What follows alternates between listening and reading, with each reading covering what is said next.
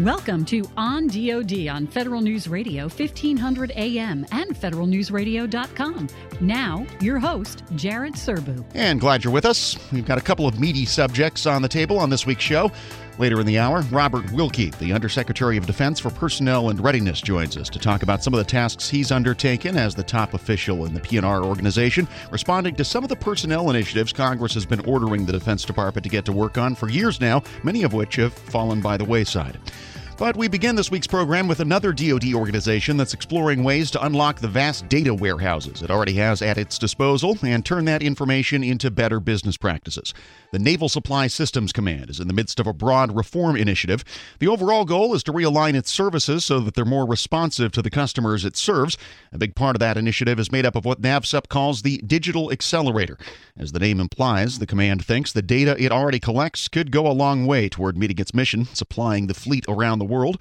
Kurt Wendelken is NAVSUP's Assistant Commander for Supply Chain Technology. He's leading the Digital Accelerator project, and he talked with me about what Supply Systems Command is trying to achieve. I think what we're really trying to accomplish is to make the Digital Accelerator, which is part of NAVSUP's overall reform program, a way for us to increase the effectiveness of NAVSUP, to increase Navy readiness, and then to discover more efficiencies. I think we all in our day-to-day lives, we're aware of companies that are using data, companies like Facebook, companies like Amazon, companies like Uber, who are able to use the data to run their business more effectively. You know, if you really think about it, in everything that we do here at NAVSUP day to day, we're creating data. And I think in the past we haven't always seen data as a valuable asset in the way that industry has already. And we're really trying to follow their lead to take the valuable data that we have and that we are creating as we do our work supporting the Navy, and then use that with analytics to try to further improve how we do business, further improving Navy's readiness and lethality. So to zero in on that a little bit more, have you guys necked down what you think the most valuable types of data for your mission area might be? And along with that, why don't you talk a little bit about sort of the scope of NAVSUP's responsibilities, who your customers are, what the origins of all this data is for people who are not familiar with the organization? Okay, so I think we have a sense right now of the kinds of data that we're looking at, but one of the interesting parts of this is that as you go through analysis of data, it answers questions, but it also generates new questions, which is causing us to go look in other more unexpected places to see if there's information there that can be uncovered through data analytics. NAVSUP's primary role is supporting the Navy operational forces, so ships, submarines, aircraft, expeditionary forces like Navy SEALs. We also provide some support to the Marine Corps and then to other joint services, and then we also do some work with some of our international partners. Specifically, one of the interesting places that we're looking right now is in food service. So NAVSUP provides support to Navy operational units food service, and they're on what's called a 21-day cycle menu. So every 21 days the menu should repeat. And what we're realizing is there's a lot of data there about what foods people want to eat there, what foods are difficult to supply them with when they're far away from home. And so we're using that information to improve the food service on board, because sometimes that's really one of the only pleasures that our sailors get day to day when they're far away from home is having a nice hot meal. So that's a place that we've discovered quite a bit, and we're using that to continually refine that part of our business. And so that sounds like one of many examples where a lack of data is not the issue. It's how you aggregate it and how you use it. Yeah, I think that's a great point. There is absolutely no lack of data, because if you think about it, everything that you do day to day is creating data. The real question is, are you keeping the data? And then are you using the data to examine how you're doing your business, and then are you making improvements to your business using that same data? So yeah, definitely, I think we want for no lack of data. So what's the approach you're taking? How exactly are you going to go about setting up these prototypes? So we have a variety of different approaches. We have two digital initiatives that we actually got some help from the Boston Consulting Group, and they went and worked with our own folks to investigate different areas where they thought we might have some challenges to our business. They then isolated, I think to begin with, over 100 places where there was a possibility of improvement by looking at our data. And then we went through a couple of rounds of Shark Tanks, just like the television program, where groups were formed and they built presentations, and those presentations were given to decision makers, and the decision makers voted on which one passed through each successive Shark Tank, and then in the end we came up with two pilots that we're now building to take advantage of the Shark Tank work and then to improve our business using data. And right now they're both primarily focused on contracting, how to improve how long it takes us to get a contract done, how to give our contracting officers better tools so they can have a sense of how much things should cost regularly, and then the other one is with shipment of depot-level repairable carcasses. We have parts that break when they're out on deployment. Those get shipped back to the U.S. for repair, and we have some challenges with those not getting to the places that they need to get to as quickly as possible. So Boston Consulting is helping us both using data but also using some business practices to help work with ourselves and DLA to improve that process. For us, Navy readiness is everything, and supporting the fleet is really the only reason why NAVSUP is here. So whatever we are doing, that's the reason we're doing, because we think that there's better support, better readiness, and more lethality in these sorts of digital initiatives for the Navy. I want to talk more about the specifics of the pilots in just a second, but first, how are those Shark Tanks organized? Who are the participants? Were those members of your own internal workforce who came forward and said, hey, we think we've got some good ideas? Or So we part of this was letting Boston Consulting help us find where there are areas, but then Boston Consulting interviewed members of our own staff, specifically people from NAVSUP Weapons Systems Support, which is an Echelon 3 command of NAVSUP. And then as they uncovered areas where there was potential, they used the subject matter experts in that area to build the teams for the Shark Tank. So they were all our own folks. They were coached about how to make their presentations, and to every presentation, I was lucky enough to be a Shark Tank participant. Mm-hmm. Each presentation was fantastic. They did a great job, and I think they also enjoyed telling us about the things they did and the challenges that they faced in their work. Okay, so let's talk a little bit more, and I know it's early going still, so there's not a lot of detail probably that you can give us on the prototypes and where they're going to head. But just to start with the contracting workforce and the help that you're trying to give them, what problems were you trying to solve there? So the first project that we're working on has to do with the tremendous amounts of information that flow back and forth between the government and the contractor. So when we are looking to purchase something from a contractor, we do different kinds of advertisements where we tell them that we're interested, and they usually respond with written responses to us about how they can help us solve our problem. And that begins a dance back and forth where we're passing documents back and forth for us to each understand both the requirement and how they're going to meet our requirement better, and to talk about price and approach and things like that. And what we discovered as we dug into that was that there were delays in there that had to do with how the information got processed through email.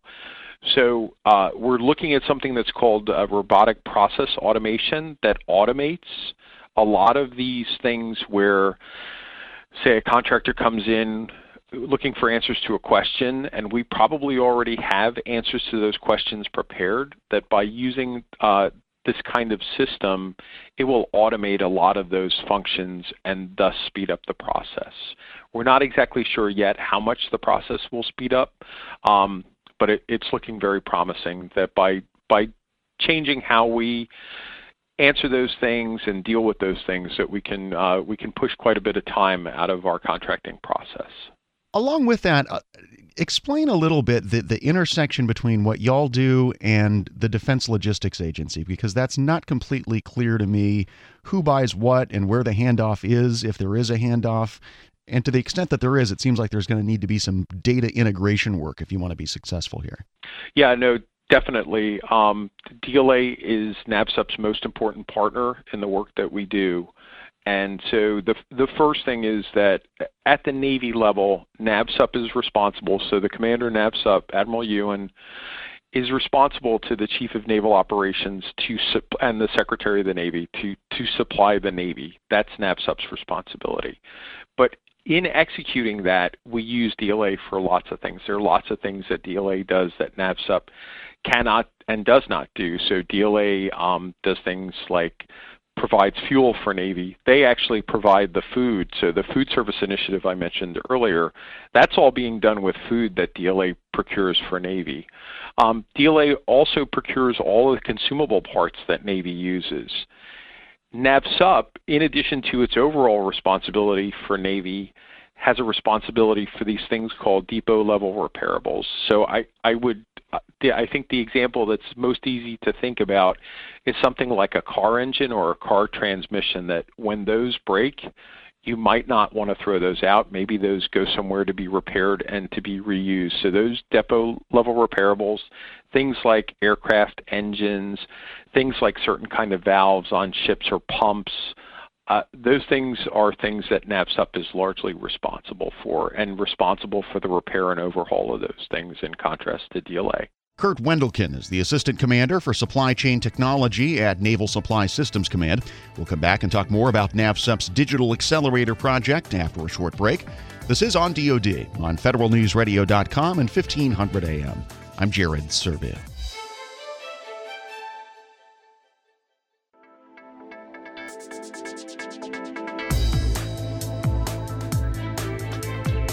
Back on federalnewsradio.com and 1500 AM. This is On DoD. I'm Jared Serbu. Kurt Wendelken is our guest. He is the CIO at Naval Supply Systems Command, talking with us about the Digital Accelerator project NAVSUP launched just a few months ago as the command tries to leverage its existing data, part of a broader effort to reform its business practices. And Mr. Wendelken, a lot of the things that we've been talking about are obviously not just IT projects. They're gonna involve re-engineering business processes too, in ways that make more sense probably than how you're doing things today. So what's the order there? Are you looking at the business processes first and then trying to come up with IT solutions that make more sense around a business process that makes more sense, or is it more the other way around? We are looking at the business processes first. As part of the NAVSUP reform effort, we're looking at business process all over the place. I would tell you, the IT, as someone who's done IT for 28, 29 years now inside a Navy, the IT itself is almost never the problem. It's always the business process. Mm-hmm. And so there are business processes that NAVSUP controls exclusively, and those we have the power to change. There are other Navy business processes that we might be able to change, and then there may be other business processes that are dictated by law. But in these specific areas, we think that we have business processes that we can largely control, and we're working to change. For the shipment initiative that I mentioned earlier, that's actually going to require a partnership between us and DLA, and we're already in conversation with them about how we make that work for both of us. Because again, in our transportation of repairables, DLA plays a substantial role. What's the ideal outcome of these prototypes? Once you have, again, a business process and some IT solutions that you think work, what happens next? So I think the way Admiral Ewan envisioned all of this when he rolled out the NAVSUP reform initiatives was that we not only would use these as discrete events to specifically solve a certain type of problem, but we're also trying to change the way the organization thinks and approaches problems. And after these two initiatives are done, we're going to engage in additional initiatives on our own. We're actually standing up a reform management program office with a program manager whose large responsibility is helping to receive a lot of the training and experience that we've gotten from Boston Consulting to help us develop the capability internally to solve a lot of these problems ourselves. And that's been a big part of it, has been teaching our own folks about how to investigate these problems, because the problems that have been uncovered are problems that maybe people knew about, maybe people didn't feel empowered to do something about, and we're really working hard to change that. Just to get a little bit more sense of the organizational construct here, so then the Digital Accelerator team would nest within that PMO that you just talked about? Yes, it would. So there are a number of different reform pillars at NAVSUP right now. In fact, there are 5 main pillars and then 4 enablers. So customer presence, forecasting, responsive contracting, strategic supplier management, and integrated logistics are the core pillars. And the Reform Program Office is responsible for moving those pillars along and at the same time helping us learn how we can do this ourselves in the future. Not to obsess too much about obtaining an IT product at the end of this, but there's going to be some lines of code and some new bits and bytes developed, I assume. Yep. Where does that live? Does it fold into Navy ERP in some way? Does it go into a cloud construct? Have you thought that far ahead yet? Yeah. So the right now, I think it's going to go into in what we refer to as our enterprise web, which is in the cloud.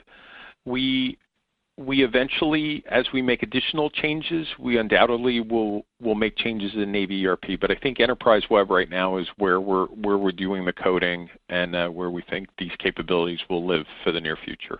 Just to stick with cloud for a second, as I understand it, one of the things that's happened in that space recently is OpNav gave you and your fellow Echelon 2 CIOs your own authority to be your own cloud brokers and potentially even go set up your own contracting vehicles for cloud if that's what you think is necessary for your mission space. Is that going to play in at all to what you're doing here? Yeah, it will. It will eventually. We are moving out with cloud. We've got a number of different initiatives internally where we are looking at what the offerings are for different from different cloud brokers or cloud providers rather, since we are the broker.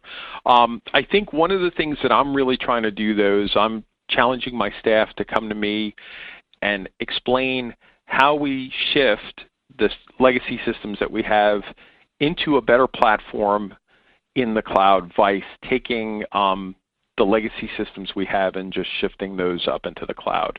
So we really want to take advantage of the capabilities of new platforms, do some business process reengineering while we're going into the cloud with the remainder of our legacy systems. Got it.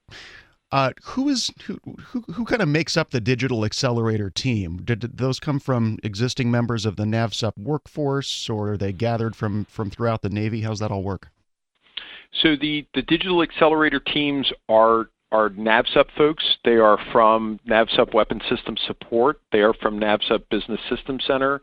They are also from my own staff in the N2, N6 inside of NAVSUP.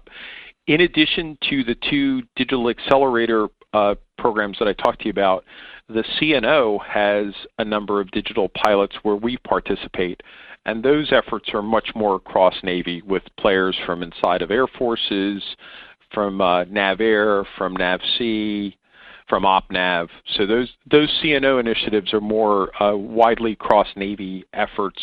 My 2 digital initiatives that we've been talking about are internal NAVSUP ones.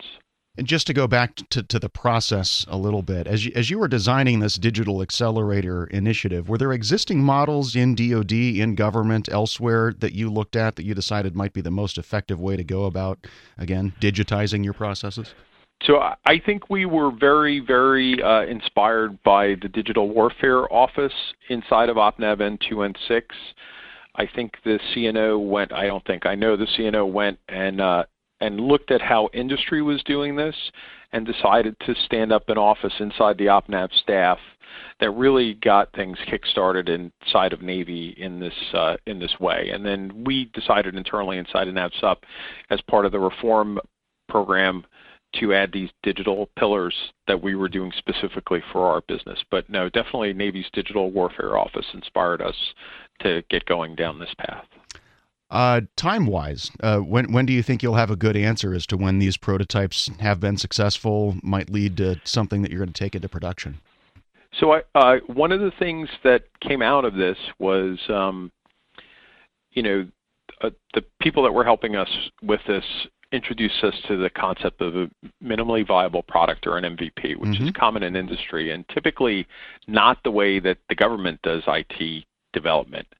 And so we are using the MVP concept. And so I think probably in August I'm supposed to have prototype MVPs for the contracting capability to take a look at and see how they work and see what changes we want to make as we step off to the next iteration of that project. So yeah, we're trying to really take advantage of that and relearn how we do IT development and deployment. So August is potentially your MVP milestone. What did you actually start? I'm just trying to get a sense of what the sort of end-to-end here looks like. So I think the reform really kicked off in March. End of March is when they came out with when we decided on the final Shark Tank candidate. So probably March, April till August is about what it's looking like to develop that. Kurt Wendelken is the Command Information Officer at Naval Supply Systems Command. We'll talk more about NAVSUP's Digital Accelerator project after a short break. This is On DoD on federalnewsradio.com and 1500 AM. I'm Jared Serbu.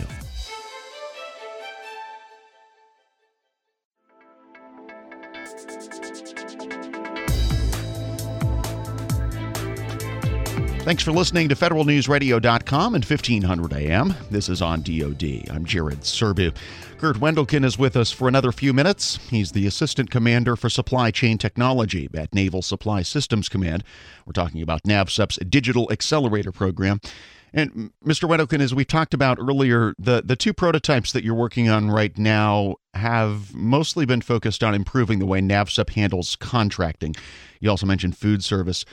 So beyond those areas, are there any that are just screaming out to you as potential candidates for digital acceleration and reform? Yeah, I talked to you a little bit about the shipping one. The trail that a repair part that is in need of overhaul takes from a ship to the place of repair is really a long and convoluted one, and that one has really showed us that there is a lot of opportunity there. There was also an interesting one. I like sharing this story where we had a repair facility that was able to get a certain number of parts repaired each month and get them out, but didn't have a space that was free from birds to store those while they were waiting to ship them out. So they were afraid that those parts that birds would land on them and make the boxes dirty.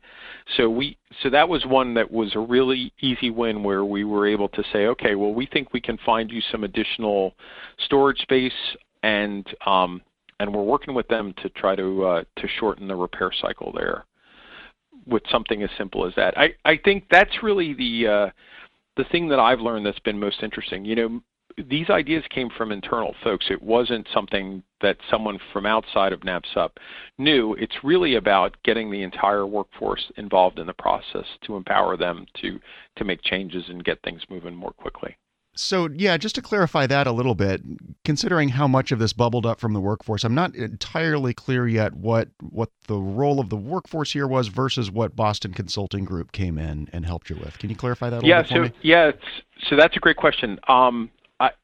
I think Boston Consulting brought some structure. They brought some examples of projects that were successful in the past, but this was entirely driven by their engagement with our workforce, and they use a word called ethnographic research, which really just means that they went around and talked to people and found out, hey, how's your job going? Where are your challenges? What do you think you could do if you had the power to make your job better? And every one of these initiatives, this idea in contracting about this exchange of documents that really takes a very long time, that was something that one of our folks told Boston Consulting about. And then Boston Consulting was able to put that together with robotic process automation and say, hey, we think you can really shorten these cycle times if you get involved in this. Same thing with the way that we were marking boxes for repair parts when they were coming back. Some of those markings were being taken off the box because they were also used for accounting purposes. So we're coming up with better ways to mark the parts, so it's much easier for us to keep track of them. And these are really things that our workforce knew, that Boston Consulting showed us how to extract those ideas and information from our workforce. We talked a bit earlier about the fact that data sufficiency is not a problem for you guys, but I'm wondering about something we haven't talked about yet, which is just data quality and data relevance, really. As you've started to go down this path, have there been a lot of areas where you've uncovered either problems with the quality of the data, or areas where you've said, we don't need to collect X anymore, but we do need to collect Y. Let's start collecting this kind of data? I think data quality is a challenge from the perspective of when these systems were built, people certainly wanted to capture this data, but I don't think they really understood where we would be today. And so a lot of this data is unstructured or structured poorly, and it makes it really, really challenging to gain insight from that. I think if you look at something like an app on your phone, the way those apps are built today, there are a very limited number of things that you can do in an application. Makes it easier for you to use it, but at the same time, it makes it easier to collect data. So I think as we're looking at systems that we're developing for the future, we want to constrain the kinds of data that folks can input. So free text fields are a problem. Right. Things like that, where people can just put whatever they want in there, and then it's very, very challenging to make any sense out of that. And I think if you look at the example of Amazon certainly doesn't need the free advertisement from me, but I'll give it anyway. You look at an Amazon page or some sort of e-commerce page, the number of things you can do is very limited. You can search for the thing you want. You get to look at a picture. You can tell it how many of it you want, where you want to send it, and then you press the buy button, and that's it. And that kind of information, they're capturing lots and lots of really valuable information because they've really bounded the problem. So yeah, I think data quality is a problem for us. I'd estimate it's probably a problem for anybody that's dealing with legacy systems that just had free text fields, and it's really something that we're both trying to deal with the data we have already, but going forward, we really want to try to bound the problem a little better and to really get the really important nuggets of data that we need to help improve our business. And I think that one of the questions that always comes up in things like free text fields and unstructured data is, how much effort do you put into trying to bring some structure to that unstructured data versus just cutting your losses and trying to do things better going forward?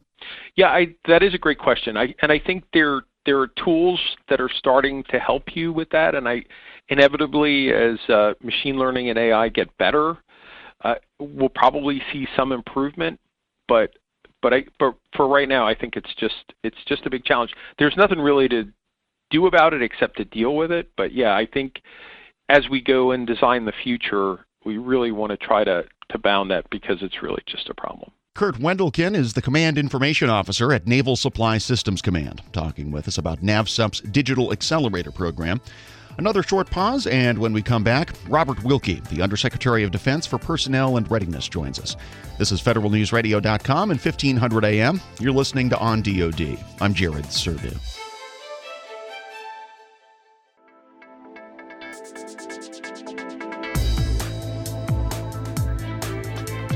Back on federalnewsradio.com and 1500 AM. I'm Jared Serbu. This is On DoD. Robert Wilkie has been very busy over the last few months. On the off chance you don't recognize that name, he was the interim Secretary of Veterans Affairs in the midst of a leadership shakeup at VA. He's also been nominated to take over as the permanent secretary there. But his official Senate-confirmed position as of now is Undersecretary of Defense for Personnel and Readiness. In that capacity, Wilkie tells Federal News Radio he's devoted more time than he thought he would following through on specific orders that Congress has already given the department to take care of its people, but that DoD hasn't quite complied with as of yet. As he told my colleague Scott Massione, one of those areas involves top-level leadership to prevent sexual harassment. That was a dictate from the FY13 NDAA. The department had not moved on it. So I did two things. I drafted a comprehensive sexual harassment, bullying, hazing policy, and implemented that service-wide. But in order to show the change in the military culture and the change in emphasis on how we treat soldiers as the force has changed to look more like America writ large, I ordered the Office of Resiliency to be moved out of the Pentagon bureaucracy to be a direct report to me and to the Secretary of Defense. So what does that mean? Resiliency contains the office dealing with sexual assault. It also has the office of dealing with suicide prevention, and it has the office of equal opportunity. My view on those issues is that in 8 out of every 10 cases, there is a continuum that problems that a warrior has may touch on each of those areas. So bringing it up to the level of the E-ring, I think, was essential in sending out a message that was no longer business as usual. And on the equal opportunity front, the emphasis there was to bring our training techniques and classes up to 21st century standards. As America has changed, we hadn't changed the way we approach the issue. And the goal there was to modernize our schoolhouse, which is down in Orlando, and to make that training more relevant to the times. So it was a message that needed to be sent. The other thing that we did in writing the sexual assault and hazing policy, we added bullying. And part of that was obviously a result of some problems that occurred several years ago with one particular service. But we also added the standard that hazing and bullying can include things that you might not otherwise think of. Hazing or bullying on the basis of political affiliation. Secretary Mattis is adamant that politics has no place in the armed forces. And when I wrote the policy, I wanted to send a message that no matter what is happening outside the post or the building, we have an oath to the Constitution that we maintain, and that we are an apolitical department. And I thought that was an important message to send. Right. And have you heard any sort of feedback yet at this point for this new chain of command for sexual harassment and hazing? Well, what I have heard is that and there's a time when the number of reported cases went up, and I think that is a result of standards being promulgated to the entire force that this is not something that you keep in the shadows any longer. And the other message that was sent is that this kind of behavior is now part of an individual's record. The military, more than any other service, the individual's Bible is that efficiency report. And when you start putting on that efficiency report these incidents, then you have sent a message to the entire force that your behavior is being watched and your career is on the line if you step out of line. So that's what I have heard, and I think we're off to a very good start. And this is sort of a higher level question, and it might, I don't know if it'll hit where exactly you are, but training when it comes to sexual harassment, there's been kind of this weird back and forth where some service members feel like they're getting too much training and it's become sort of a cynical thing. Well, on the other hand, you need to inform these service members of the issues. How are you kind of wrapping your head around that and figuring out what to do next? Well, you've hit on something that Secretary Mattis and I are both concerned about, and that is too much training. Look, this is an institution where people are trained to follow their leaders and follow orders. My view on the sexual harassment issue is that you hit it first and hard as the young people come through the door for basic training. And you make it clear that there are acceptable standards, there are accepted standards. And that is what we all expect of everyone who comes through the door. The kind of training that you're talking about is the redundancies that we see, where people are sitting in front of a computer screen every year for something like safe driving. In the old days, when it came to that kind of issue, the sergeant would talk to the troops and say, "Gentlemen, this is what is expected of you." They didn't have to have that constant reinforcement to check the box. We're still doing a lot of that. We're just not doing it as much as we used to. What the Secretary and I have reviewed was an excess of strictly computerized training. What we are moving toward as an adjunct to that computerized training is more one-on-one, more group discussions in the barracks about how we behave, how we treat others. The Secretary, because of his vast experience, expects his leaders, his senior enlisted leaders, his junior officers, to be out there talking to the troops on a daily basis about behavior and standards.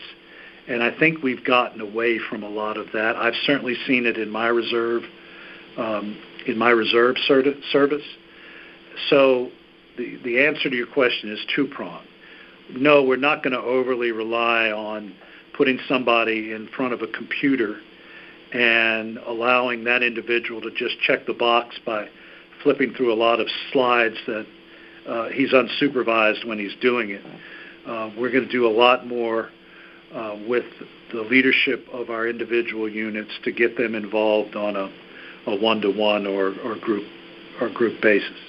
And I think I believe a lot of the services are moving in that direction. I think the First Wing Special Operations Forces in the Air Force at this point has done that and already kind of taken the ball and run with that. So it sounds like it's on its way. I view it in an odd way as back to the future leadership. And as I mentioned, we've gotten away from the sergeants and the petty officers just giving people a kick in the fanny and say, go to the dentist, or telling them this is how you behave when you're in uniform and when you're out of uniform. One last issue I wanted to touch on has to do with the non-deployable policy, and just for the listeners, that's Secretary Mattis signed something out saying that if a service member is not deployable for the next year or for a year or more, then they need to leave the military. You said that a lot of that has to do with just very simple, easy corrections. So have you gotten any numbers back on who might actually be leaving and how quickly people are kind of turning around their deployability status? Well, the initial numbers were designed to shock the system. Right. That the Secretary of Defense was looking closely at this issue. The bottom line is that any of us who sign up, we sign up accepting that at one time in our careers we will be asked to deploy. What the exceptions to the medical standards for deployability include wounded warriors and those soldiers, sailors, airmen, Marines who are pregnant. About 8% of the force is considered medically unable to deploy.